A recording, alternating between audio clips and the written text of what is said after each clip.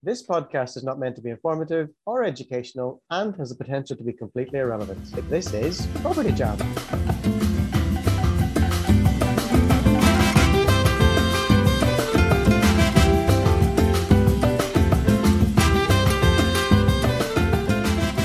Hello. Hello. And welcome to this episode of Property Jam, where we talk about everything on the human side of property. And today we have a very special guest, another podcaster, the host of the Property Voice podcast. It is Richard Brown. So welcome, Richard, to Property Jam. Who are you? Tell us a little bit more about yourself. Who am I? I ask myself that question every day. Richard Brown, pretty common name. So I have to give myself the alter ego, of course, of the Property Voice. I guess that's been in existence for, about 6-7 years now, something like that. And I guess, who am I, what I do? Well, the last 12 years or so have been pretty much exclusively related to the property sector. Prior to that, I've had a life, I suppose, and several careers or reincarnations. Probably tried a couple of times to stick it out in corporate land, but, it just wasn't for me. I'm very much independent, entrepreneurial spirit. And I stepped out a couple of times, and the last time for good. I don't think anybody would have me back in corporate land now anyway. Pretty much unemployable. So what am I? I'm a property investor, developer, business owner, and knowledge sharer. I would suggest is who I am. Nice. And what's your strategy? Do you focus on buy-to-lets or a mixture? It's funny you should say that, because I think perhaps we swapped a couple of notes about maybe some ideas what we might talk about, but I think where I started isn't where I've landed. And I've always been what I call a value-adding investor. So if Warren Buffett's a value-added investor, I'm a value-adding investor. So I've always tried to take on projects where I can add some kind of value. So I don't think I ever had a vanilla buy-to-let, in other words. So I've always had some kind of, whether it's refurbishment project or conversion project, linked to what I've been doing. I was doing kind of single family or single units for about the first 8 years. I was doing approximately 2 to 4 a year for that period of time. But managed to keep most of them in the portfolio. And then a few years ago, there was a bit of a step change, really. I was like, well, this is, doing like 2, 3, 4 projects a year, and it's kind of a bit of a cookie cutter. I was doing kind of refurbs, and then I moved up to HMO conversions. And I was like, well, maybe I could scale this a little bit. And so how can I scale? Well, you can do bigger deals. You can do multiple unit projects. And so I kind of stepped into multi-unit projects on a larger scale over the last few years. And that's morphed again into perhaps, some block deals, and even more recently acquiring businesses to even take us in a different tangent of income streams. So it's gone from relatively straightforward projects, but they were always a project, usually a project attached to what I did, to something a bit more complex. And more recently, diversification, if I could say it, into different segments to diversify my income. So, and the phrase I tend to use to describe all of that journey is fix and flex. And so, you start with an idea, a strategy, a plan, and that's a good idea, by the way, to start with something and have a clear path and a clear direction. But inevitably, things change. Our lives change. Maybe you hit a goal. I hit my first goal with my first property, as it happened. And I was like, oh, hang on a minute. Need to do something else now. And that's the flex. So you can't flex from the beginning. And if you fix forever, then you're perhaps a bit too rigid. So I came up with this phrase of fix and flex. And I guess I'm a living embodiment of that actually happening over the last roughly 12 years. Cool.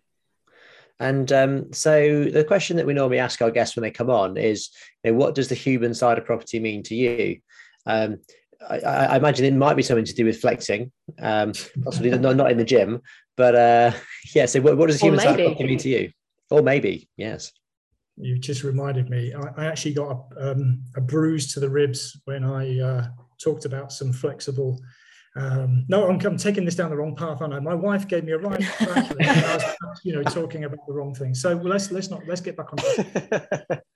But human side of property, it's really interesting that you focus on the human side of property, because a lot of people think property is about property, and it's got some things to do with bricks and mortar, but in my experience, it's all to do with people.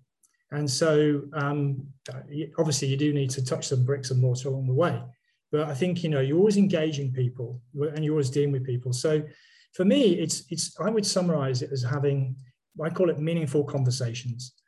So if you have meaningful conversations with investors, with vendors, with key stakeholders, that you engage with in your property business, then you're probably going to do better than if you perhaps shy away from that, or don't really think about that. So I actually think meaningful conversations with key people around you is going to take you further, and all sorts of things spark out of that. You obviously deepen the relationship and understanding. You also create opportunities, and you're connecting on a human level. And so this isn't a sort of business where it's just widgets coming out of a factory into a box and you ship them off somewhere. It's very, very fluid. There's lots of moving parts, even though it's a fixed property oftentimes. So I think, I was intrigued when you invited me to join you and you said it's the human side of property, because that's exactly the way I see things as well. That, property is all about people, engaging with different people. And I think that's also part of what can enrich the experience for people as well. Although actually, interestingly, I don't know what you guys think, actually, I'll ask you the question, but a lot of people who start out in property get very lonely because, it's the solopreneur type of thing, or the solo investor type of thing. And especially in the last 18 months, where we've all been, doing what we're doing now, speaking on Zoom if we're lucky, perhaps locked up. So I think the human side of property is what it's all about. But equally, I think a lot of people who come into property for the first time, they don't really get that, or they don't. When I say don't get it, they just don't have access to it. So it's good. It's good, I think, to focus on that and just remember it's a people business, not a property business. Yeah, no, that's very true, and it's everything you said is pretty much what we're all about. And the reason why we started the podcast, the reason why we work together, is because it can be a lonely old world out there. It can be a very lonely industry to be in, and can be very daunting. There's so many, there can be so much happening at the same time. We're dealing with tenants, dealing with agents, dealing with everything. So to try to tackle all of that by yourself can be a very stressful time. Not that it's not stressful just because you're working with someone. The stresses don't automatically disappear, and it doesn't suddenly become a walk in the park, but you've got someone to share that with. I think that's the important part. I think people do get stuck in this kind of notion of the property, and especially when they start out, that it is about how can I do this? They get caught up in deal analysis. They get caught up in, what planning do I need? What's my licensing requirements? All this in that technical stuff. And I think you hit the nail on the head, is that to resolve all of those issues, you actually need other people. So to do a project, you need the success of a project is on how well communication travels between. We've actually talked about this quite a lot in the last few episodes recently, about how well communication flows from the client, the contractor, any project manager, the architect, structural engineer. How well that goes is the success of the project. Not necessarily how many bricks there are. The complexity of the site. You can have a really complex build, but if it's well managed and there's communications there, actually that can be probably a very successful build. I think you're totally right, and I love that meaningful conversations. We run a managing agency, all about co-living and next level HMOs, and the big thing we talk about is meaningful relationships. Meaningful relationships. So that's how can you form meaningful relationships within a property, so that when people move in, they feel comfortable enough that they can chat to other people, they can have their space, they can form a community, which actually means that they have an amazing user experience. If you think about it from business terms, we are providing a product, we're providing a service, and that service just happens to be, people's homes. Yeah, that's interesting itself. I mean, by the way, I also own a co-living agency. Cool. So we got some notes there we can swap on that one. And I agree also what you say about providing a service or a product. And by the way, the people living in our properties, they're essentially customers, right? And I think, they're not tenants. It's not this sort of hierarchical landlord-tenant imbalance of power. I don't see it that way anyway. I think it's about delivering a service and giving value for money, making sure that there's good service delivery, and you're actually serving clients or customers at the end of the day. And a lot of people who come into property lose sight of that, or don't have sight of that in the first place. So yeah, no, definitely, you're like singing off the same hymn sheet there for sure. No, we actually call our tenants housemates.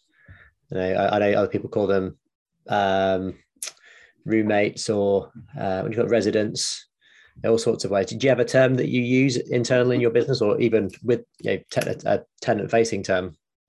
Yeah, sure. We tend to call, so one of the businesses called Capital Living, which is the co-living business I was talking about. And we call our tenants, we call them members. And so, it's a bit more embracing, isn't it? As part of a membership culture. And I think we've got another business called Multilet UK, and that's it's more of a traditional agency rather than specifically co-living. It's still shared homes, shared housing. And we can talk about the difference between shared housing and co-living, if you like. But there I think we're determined there is residents rather than tenants. So yes, I think it makes a lot of difference in terms of inclusivity. I talk about in those businesses, for example, about having some key stakeholders in the business. And whenever I'm talking to a property owner or a landlord, I talk about them being one of the, if not the key stakeholder, because one of the models we have with agency or perhaps rent to rent is they are a key stakeholder. But the members or the residents or the tenants are also a key stakeholder.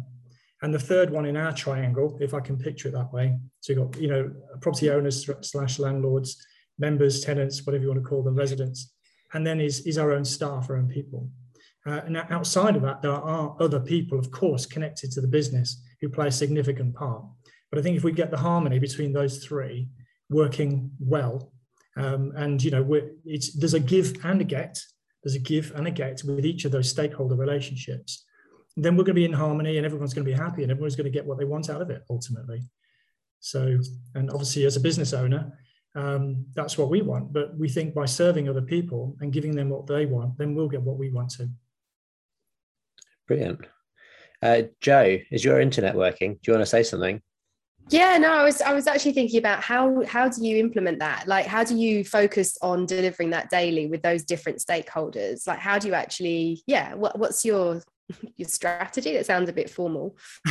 No, it's funny you should say that, because just about 2 weeks ago, we acquired the business Multilet UK that I just talked about a month ago.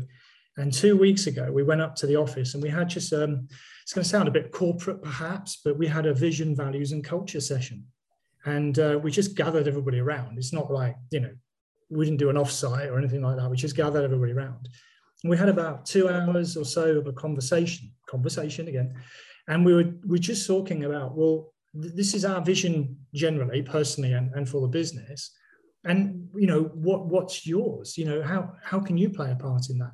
And, what ideas do you have? And, ultimately, why are we all here? And we had this sort of conversation, and we're gluing together our vision and values and our culture out of that session. And there's a risk in that because you don't know exactly what they're going to say. But ironically, everybody, funny enough, we're coming out with the right kind of what I would prejudge as the right kind of things to say to become our vision, values, and culture. And that's now translated into kind of it's not up on the wall yet, but it probably will make it to the wall, and it will be a standard. It'll be a standard by which we're going to do everything in the business by. So we recruit by it, we talk to each other by it, we will operate the business by it. And so that means things like the conversations, because we keep coming back to the central core, don't we? The conversations with the stakeholders, staff, members or tenants, and property owners or landlords, goes around that central theme. So you can't just leave it and then leave it on the wall for 2 years and it just becomes a platitude. You have to sort of reinforce it regularly. So we have one-to-ones, we have management meetings, we have off-sites. We have this rhythm of business, and this rhythm. Like that. Do you like that? Yeah. So we have that, and I guess because we just acquired both of these businesses in the recent past, so you're met with a degree of suspicion. Who are you, new owner? What are you going to do with our job or whatever? And it's like, well, to be honest, we want to get out of your way. You probably know this business better than we do. How can we help you? But how can we help you to help all of our key stakeholders? But so the rhythm of business is the cycle in which we help glue it all together. And obviously, so this could be a bit of a culture change. It could lead to changes in policies and processes and things like that. But I think ultimately most people, not all people, want to row in the boat in the same direction, and we'll keep rowing together. Some people fall off the boat, by the way, but that's usually it. Usually, some people are also pushed off the boat. I didn't want to say that. Yeah, so some people fall in. I think by doing things like that and having those very clear, distinct processes and procedures in place and a very clear vision of where you want the business to go, you will end up with the right people in the business. Those people that value it and appreciate it and want to be part of that adventure will stay in the business and will be attracted to work in that business. Those that are not, and like you say, will be those that will either fall out or get pushed out of the boat. When you develop a strong culture, it spits people out, actually. Yeah. It spits people out who don't align. So I think the purpose of this was to say it, to actually, what is our culture, what is vision and values? All right, that's it. And then we can judge all of us against it. And, if someone over there, an outlier who doesn't really fit, it becomes pretty apparent pretty quickly. Yeah. And so, if you've read the book, Built to Last, you read that one? Yeah. No, I don't think so. Oh, no, it's I'm confused with Built to Sell. It's slightly different. Yeah, there's another one, Built to Sell. But Built to Last was, just quick sidebar, it was a research study which started with a different premise to where it ended up. And long story short, it measured, the most successful business in a sector against the next most successful.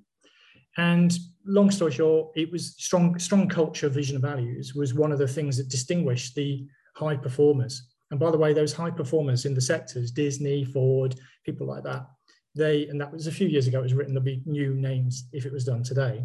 It was the strong culture, which was one of the defining factors.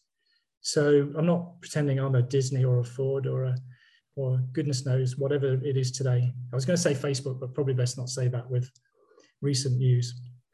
Anyway, so I think, yes. Yeah. Oh my goodness.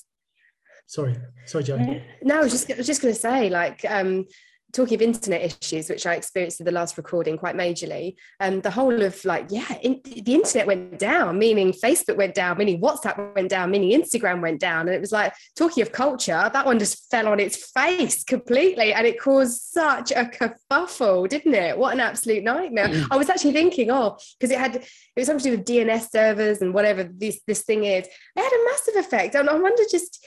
Yeah, I suppose for me, what that highlighted was that so much of what we do hinges on that. And when you've got a strong culture to come back to and things aren't going right in your business, obviously not on a Facebook scale, but going back to your business, it's like an anchor, isn't it? That's what you've created, is like an anchor point. Yeah, it's really important.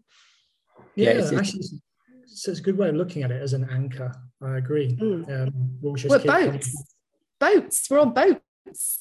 Cool. Sorry, there was a slight delay there. I was just going to jump in because, funnily enough, what I didn't mention is I kind of try and work, what's the location independently. I think that's the phrase.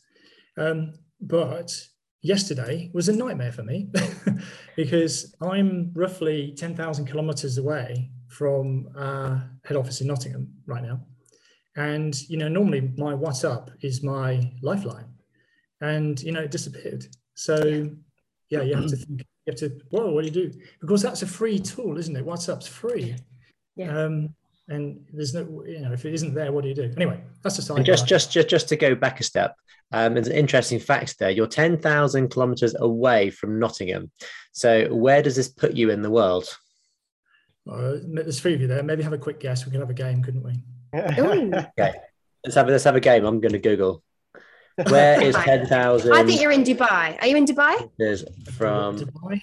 I'm not going to say anything. I'll let you have fair go at it. A fair go. Okay. I'd say Canada.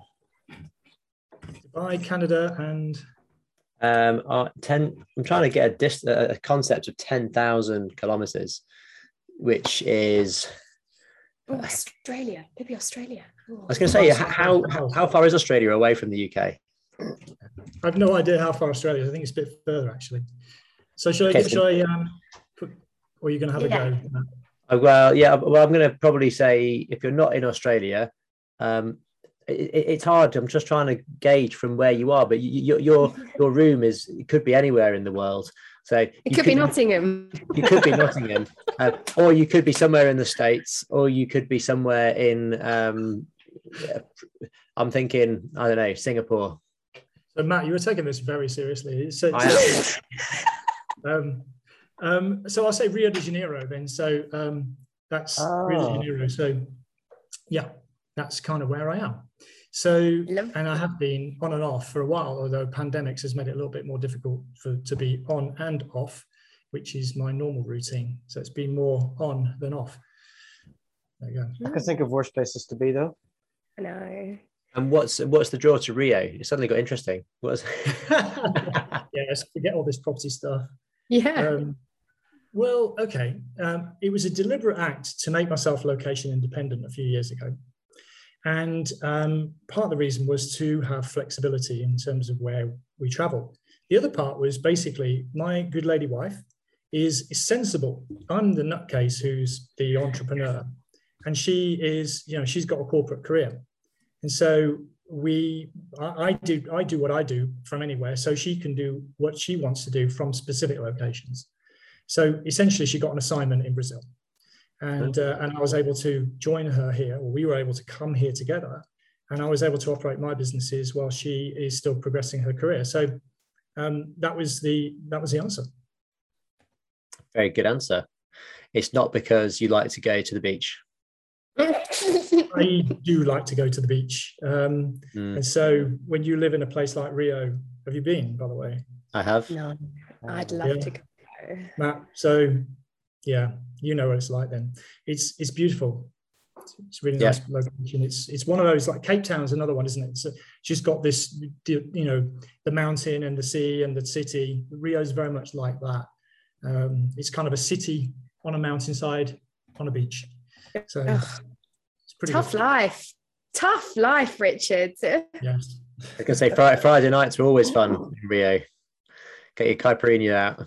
One caipirinha from a street vendor in Rio, and that was your night sorted. That's what I found. The Brazilian measures, they're absolutely incredible. Yeah. So we're not used to it. Amazing. So do you have you got a question for us? I don't know if I should be worried about this or not. Well, after where am I? No. So the question I guess I got for you, one question I like to ask people who've got some experience and tried a few things is, what advice would you give to your younger self? So let's say your 18-year-old self, but if you think that should be 18 or 21 or 16, you can feel free to vary it. But what advice would you give to your younger self if you're starting out again? Cool. 18-year-old self. I know this one. I think for me would be, I've always been like afraid to do things up until like I didn't start my property investing adventure until I was in my early 30s. It took me a long time to figure out that or to admit to myself that I wanted to be I wanted to be self-employed, or there was another option other than going down the 9 to 5 corporate route. I was always afraid of jumping out of that comfort zone. So I think for me it would be don't be so afraid or scared of actually trying something different. You know, if you want to try something, go and do it. Especially at that age, at a young age, you've got nothing to lose. Yeah. There's so much time ahead. Do you know what? Mine is very similar to that. Slightly different context, but as in my 20s, and I was a musician, so that was my job, my career, and everything I was doing. And I think my piece of advice would be put yourself out there more. So don't be afraid of what other people think, because as Niall says, you've got nothing to lose when you're that age. I think I've mentioned it previously on an episode, but there's opportunities I had to go and to audition for big pop acts, and I just didn't go, or I found an excuse not to go because I was busy or I was doing something else, or I think back and I go, I do regret. You see, obviously no regrets, but I do regret the fact that I didn't actually give that a go, probably through fear of rejection. But also it's a similar piece of advice I have to continue to tell myself, is put yourself out there more, because the more you put yourself out there, the more opportunities will arise, hence writing a book and all of that jazz. You pardon the musical pun. Another reason why I love Brazil, by the way, I'm a big fan of Latin American music. In fact, it's the theme of the album that's currently being mixed. Oh, sounds good. And the intro and the outro to Property Jam. Indeed. Mine's quite similar. It's probably reframed slightly differently. So mine is don't normalize what's exceptional about you, because you are you. So you just think that everyone else thinks and behaves like you, or has the same abilities and talents that you do, but no one does. And when you, instead of normalizing it and trying to blend in, leverage it and try and stand out. So that's what I would say. Very good answers. And yourself.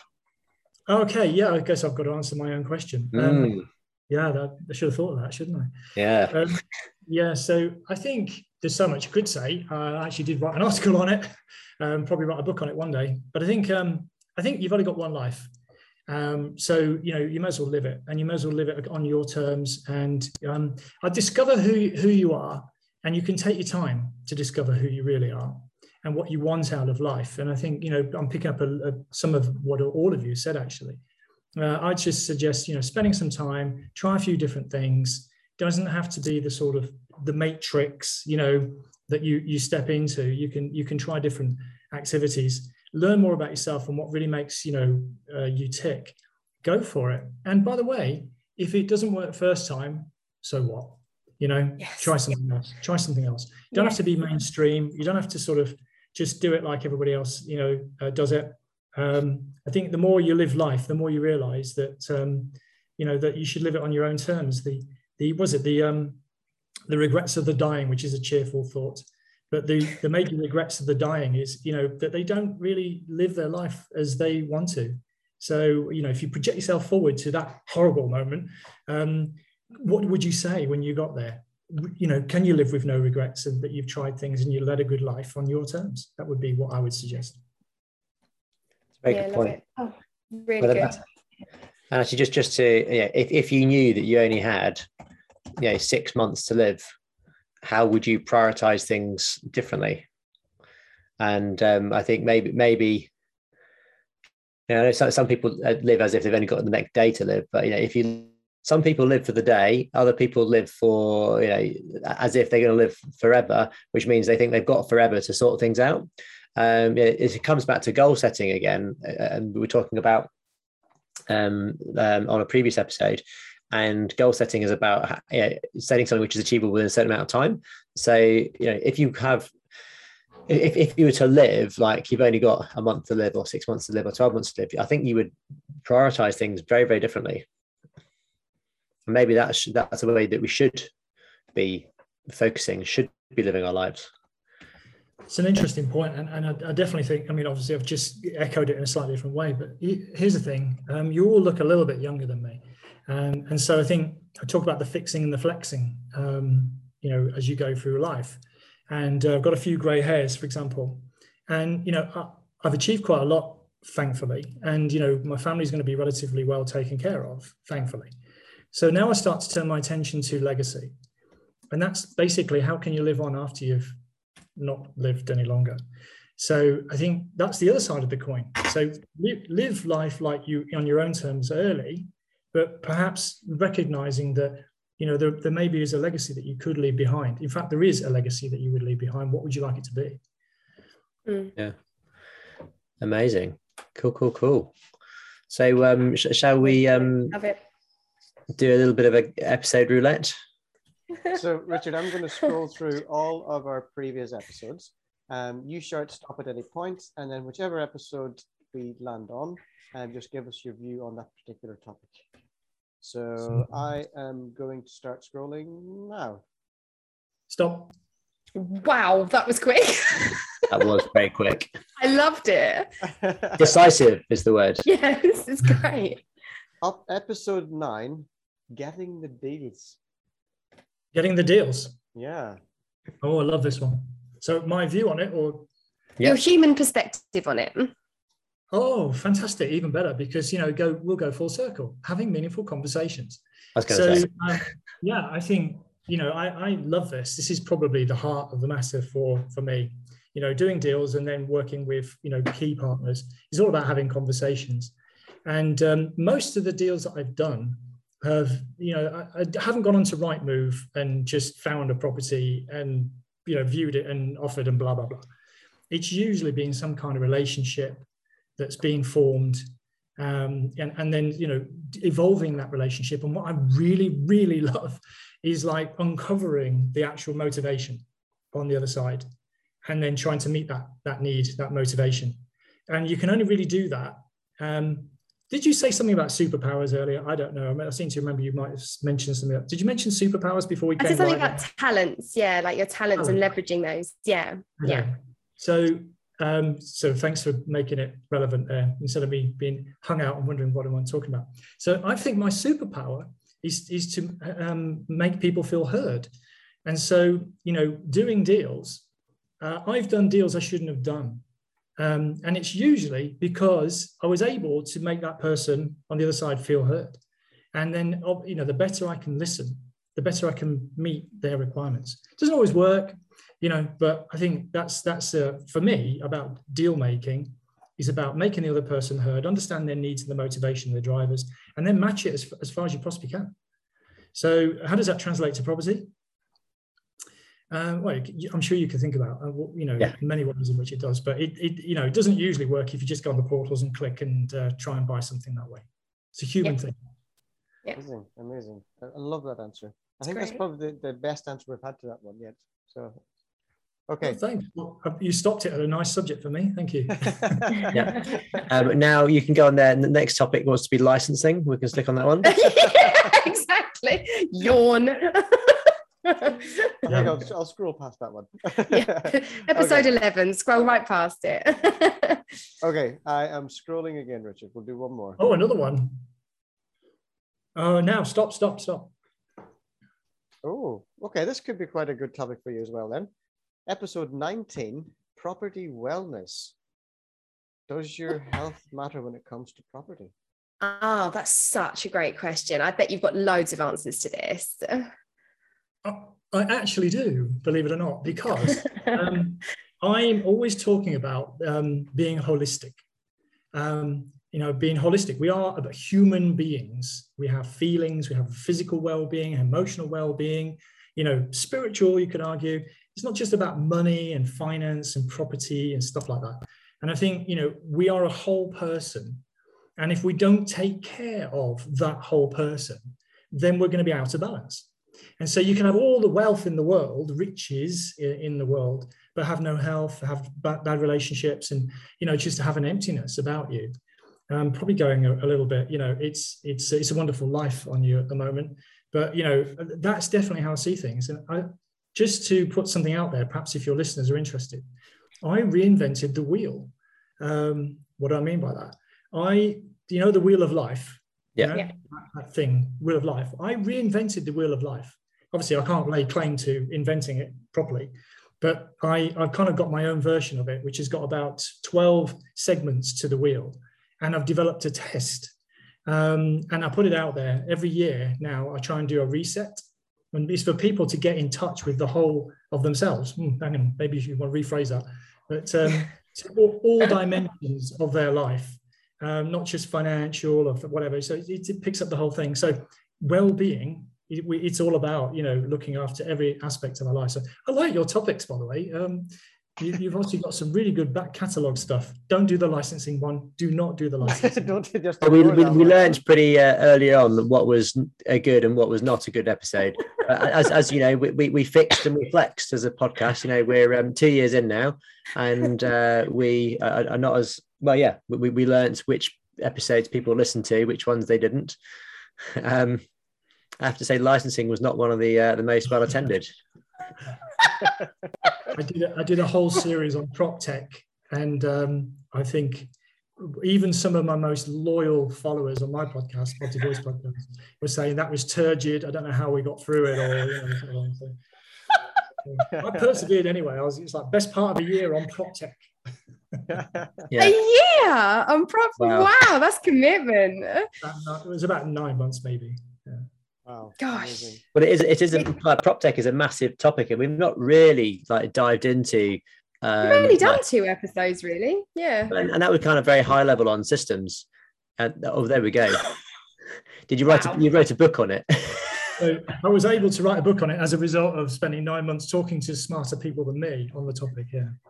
Wow. Yeah. Amazing. That's cool.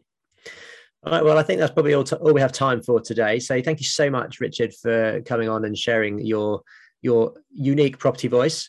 And how can people get in touch with you? How can people find you? Well, amazingly, thepropertyvoice.net would probably be the place I would recommend people go. You can probably find the Property Voice on most social media channels as well, whether it's Twitter or Instagram. You can find me on LinkedIn as Richard W.J. Brown, I think. So, start there and reach out and have a conversation. Fantastic.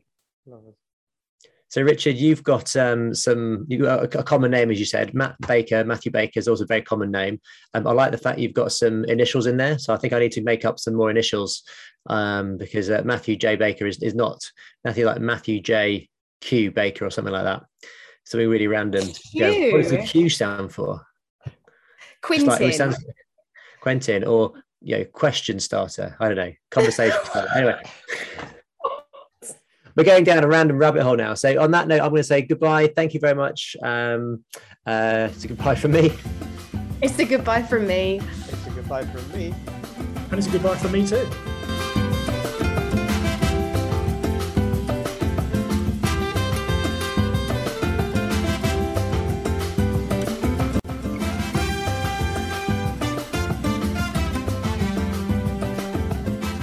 Jam with us on social media, where you can hear more and see more.